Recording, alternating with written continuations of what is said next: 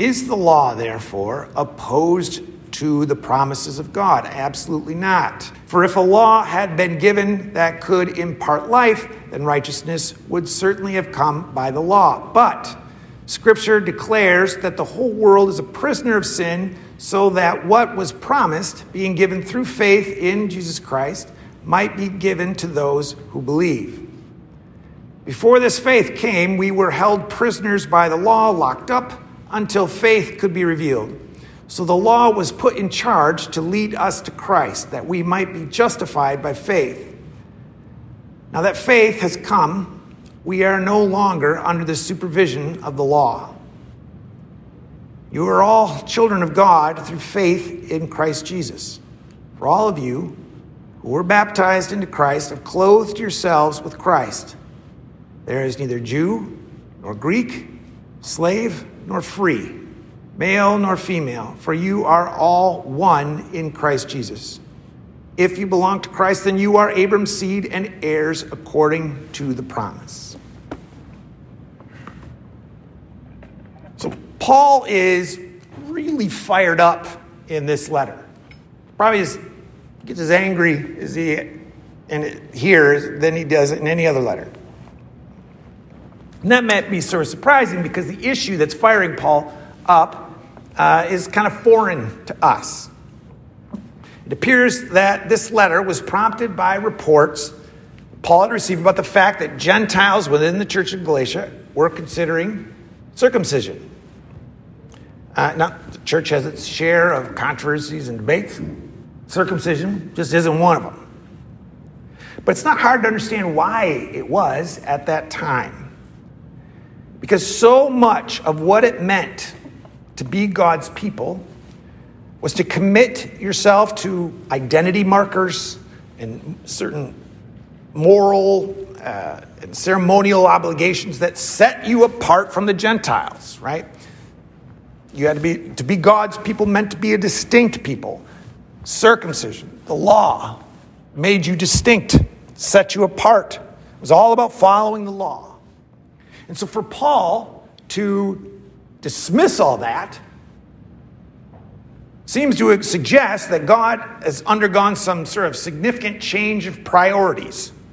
God who just sort of maybe scrapped plan A and is going to try plan B. Yeah, that's worth a try. And Paul is determined to counter that perception.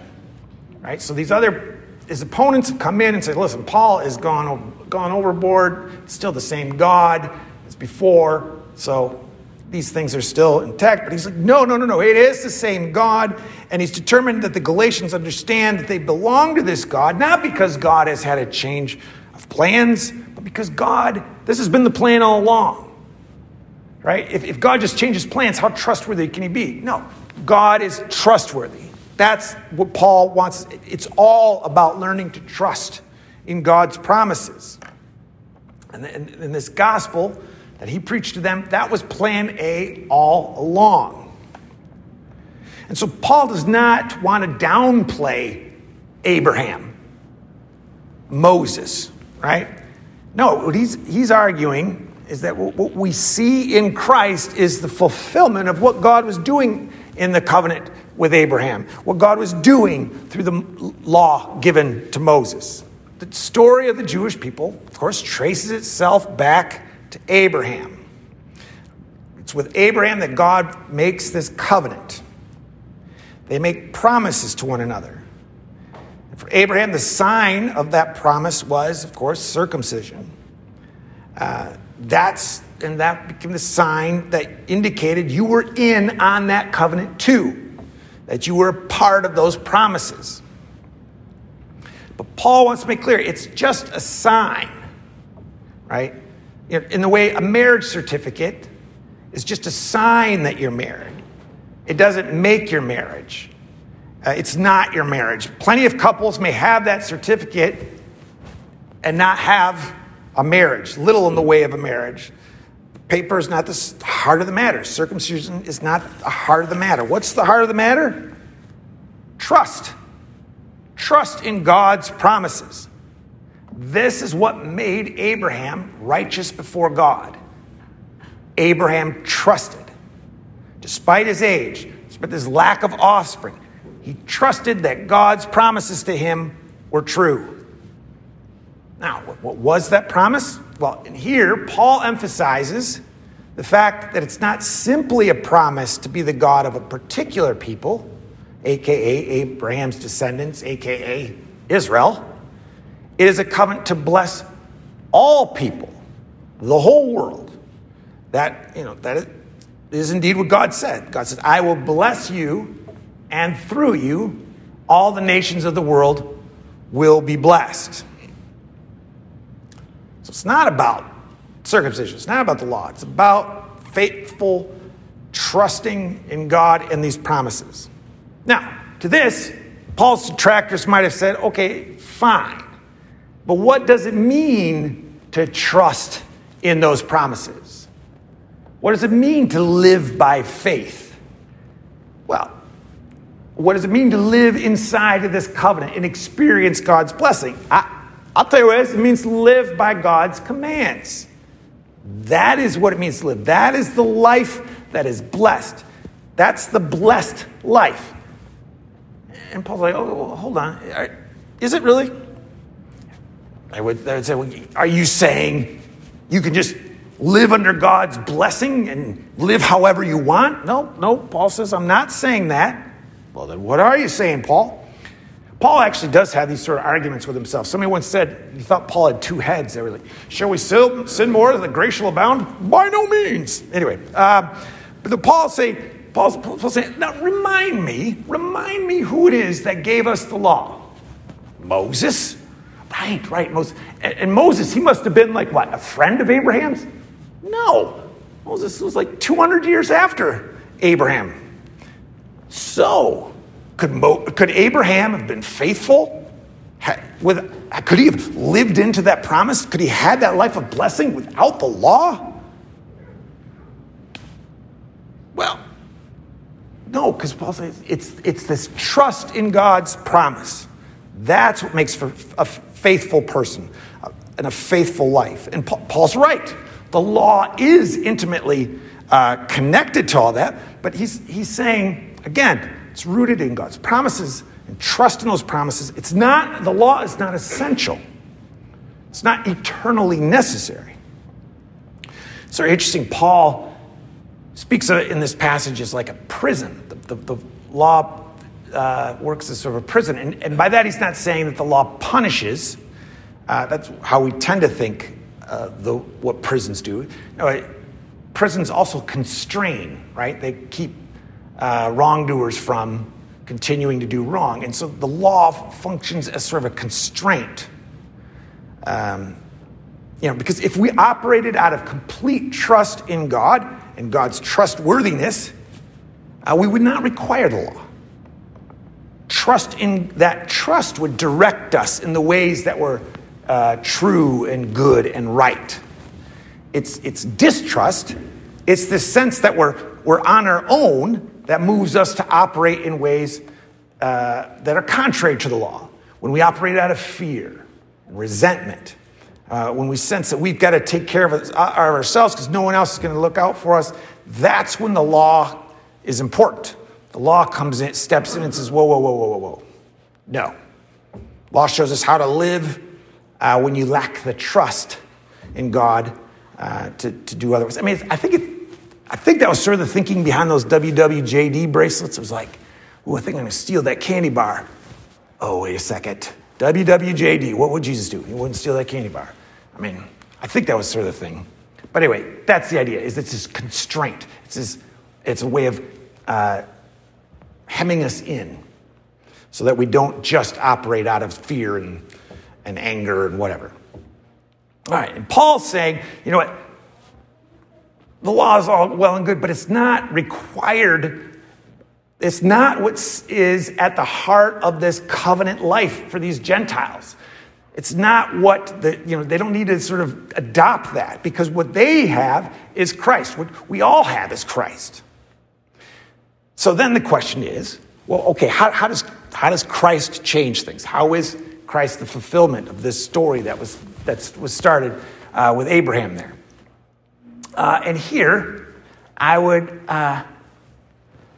I'd like to invite you to follow there's a bit of a scholarly debate as to what Paul means here.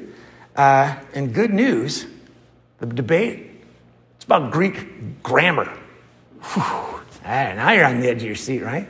But it's actually it's a fascinating debate, and I think it's important. To help you understand the nature of the debate, I want you to consider a phrase, all right, and what you think it means. All right, the phrase is this: angel dreams. What are angel dreams? Well, it depends. It could be angel dreams are when you dream and there are angels in your dream. That would be an angel dream. But the other interpretation could be angel dreams are the dreams that angels have. Right? That would also be an angel dream. So this one, well, it's a dream with an angel in it. This one could have an angel in the dream. If an angel dreams of other angels, it could just be a dream about their teeth falling out or whatever those other weird dreams are that we have. That would still be an angel dream because an angel's having the dream, right? So you don't know what angel dreams means unless you know the context. All right. There's a similar sort of phrase that Paul uses.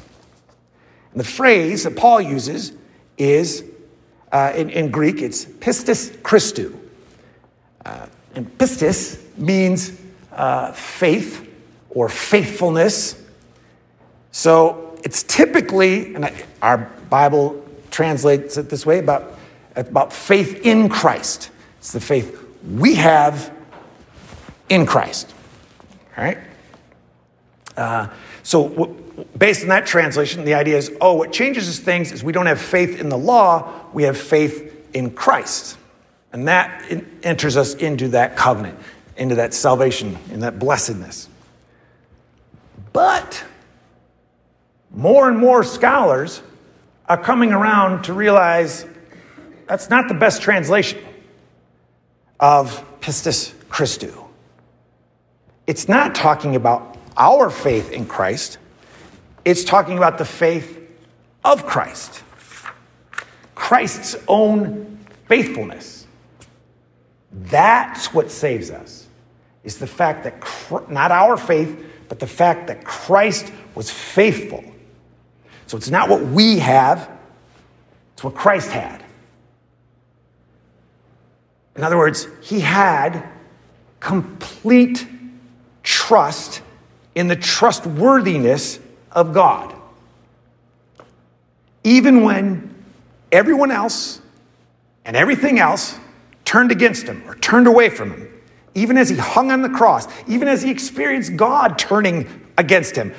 My God, why have you forsaken me? Even then, he remained faithful. He trusted. And the resurrection demonstrates that God is worthy of that trust. God is trustworthy because Jesus lives. He lives eternally.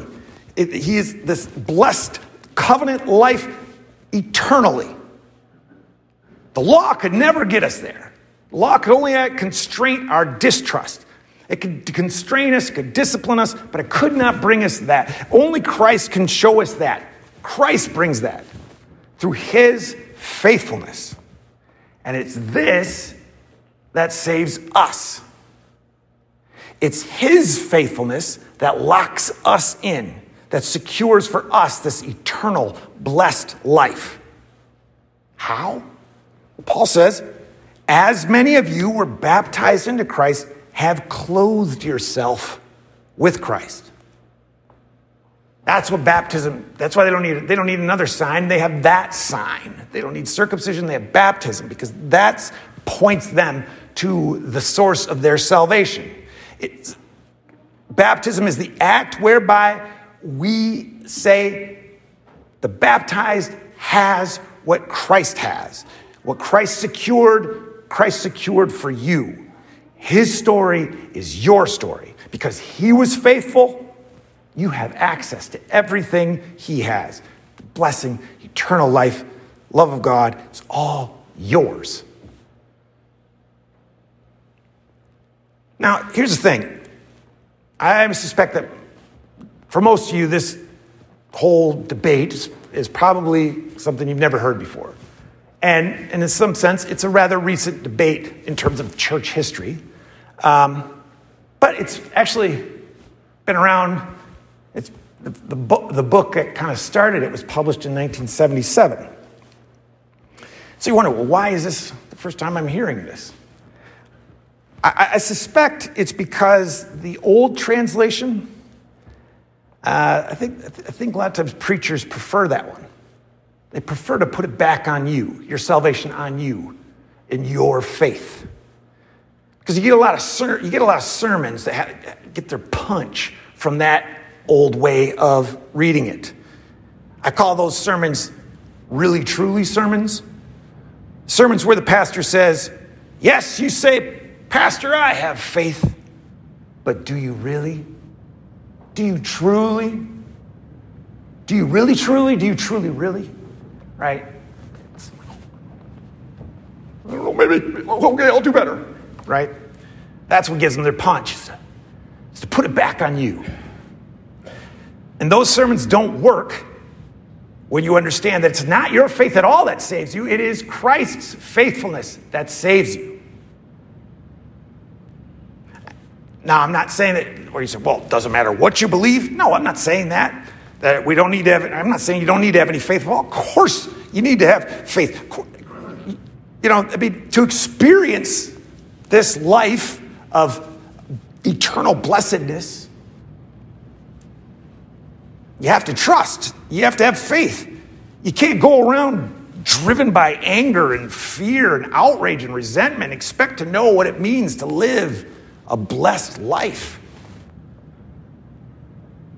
All I'm saying is you don't have to depend on your own faith to get you there. You don't have to worry whether you've got enough faith. Really, truly. It was Christ's faithfulness that did it, that saves you, that brings you in. You don't have enough faith. You never will. Or this side of heaven. And that's okay. That is okay. Because it's not your faith that saves you. It is your baptism into Christ. It's being clothed in his faithfulness that does it. So you can begin to see why Paul is so fired up about this circumcision business.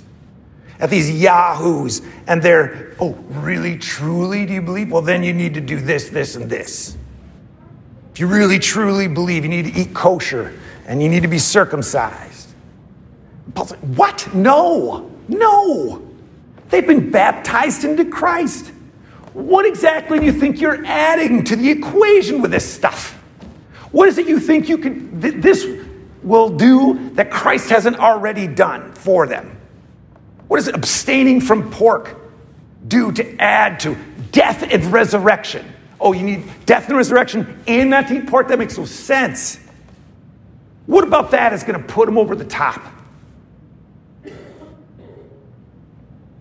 Now, it is sort of an ancient debate, but these things are still very relevant. Last week, I mentioned that my former denomination was going to render a decision related to same-sex marriage and transgender stuff. And I had said last week that I predicted that they would punt, that they would recognize how divisive that was going to be and find a way to sort of kick the can down the road. I was wrong. They voted. And it wasn't close. I'm angry. I'm so sad. And grateful I'm UCC. You know, I never had any intention to be CRC again, the Christian Reformed Church. But, you know, I was an infant when I was baptized, clothed in Christ. This little church in Exeter, Ontario. And when I was baptized, that congregation made a promise. Made a promise to me to show me the life, the blessed life of salvation. And then we moved when I was 3. And there whether they knew it or not, that next church was taking up that promise.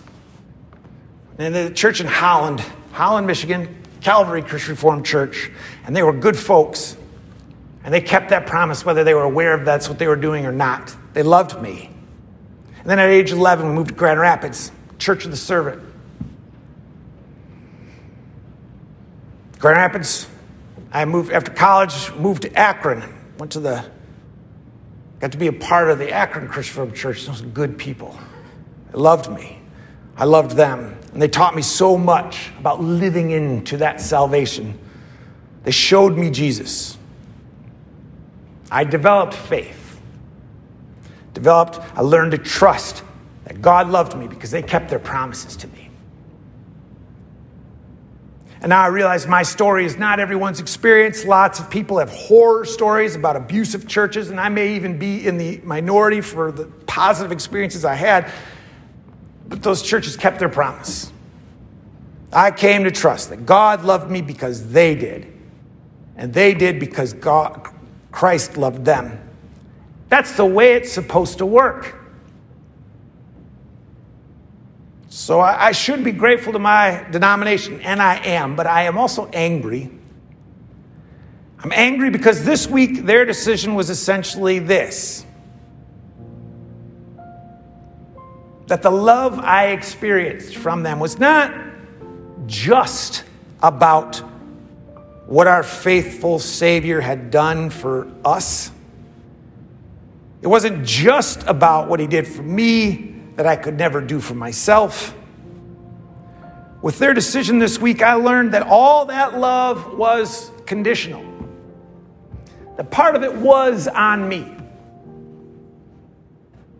I had to be heterosexual or asexual if I wasn't heterosexual. And I had to be sure my identity aligned with the sex I was assigned at birth. Otherwise, all bets were off. Well, lucky for me. For others, I said at the outset that we might find Paul's outrage in this letter a little hard to understand. The hot button issues of his day are not the hot button issues of our day. Jews and Greeks, slave free. But I think if Paul wanted to revise these verses for a 21st century audience, he might choose some other categories. How might he push it? How might he push us to understand it's not us. It is Christ that saves us. It's not our faith, but Christ's faithfulness. Everything else is relativized by your being baptized into his death and raised with him to new life. There's no longer Jew or Greek, slave or free, male or female, straight or queer, cis or trans, for you are all one in Christ Jesus. Really, truly. In the name of the Father and the Son and the Holy Spirit, amen.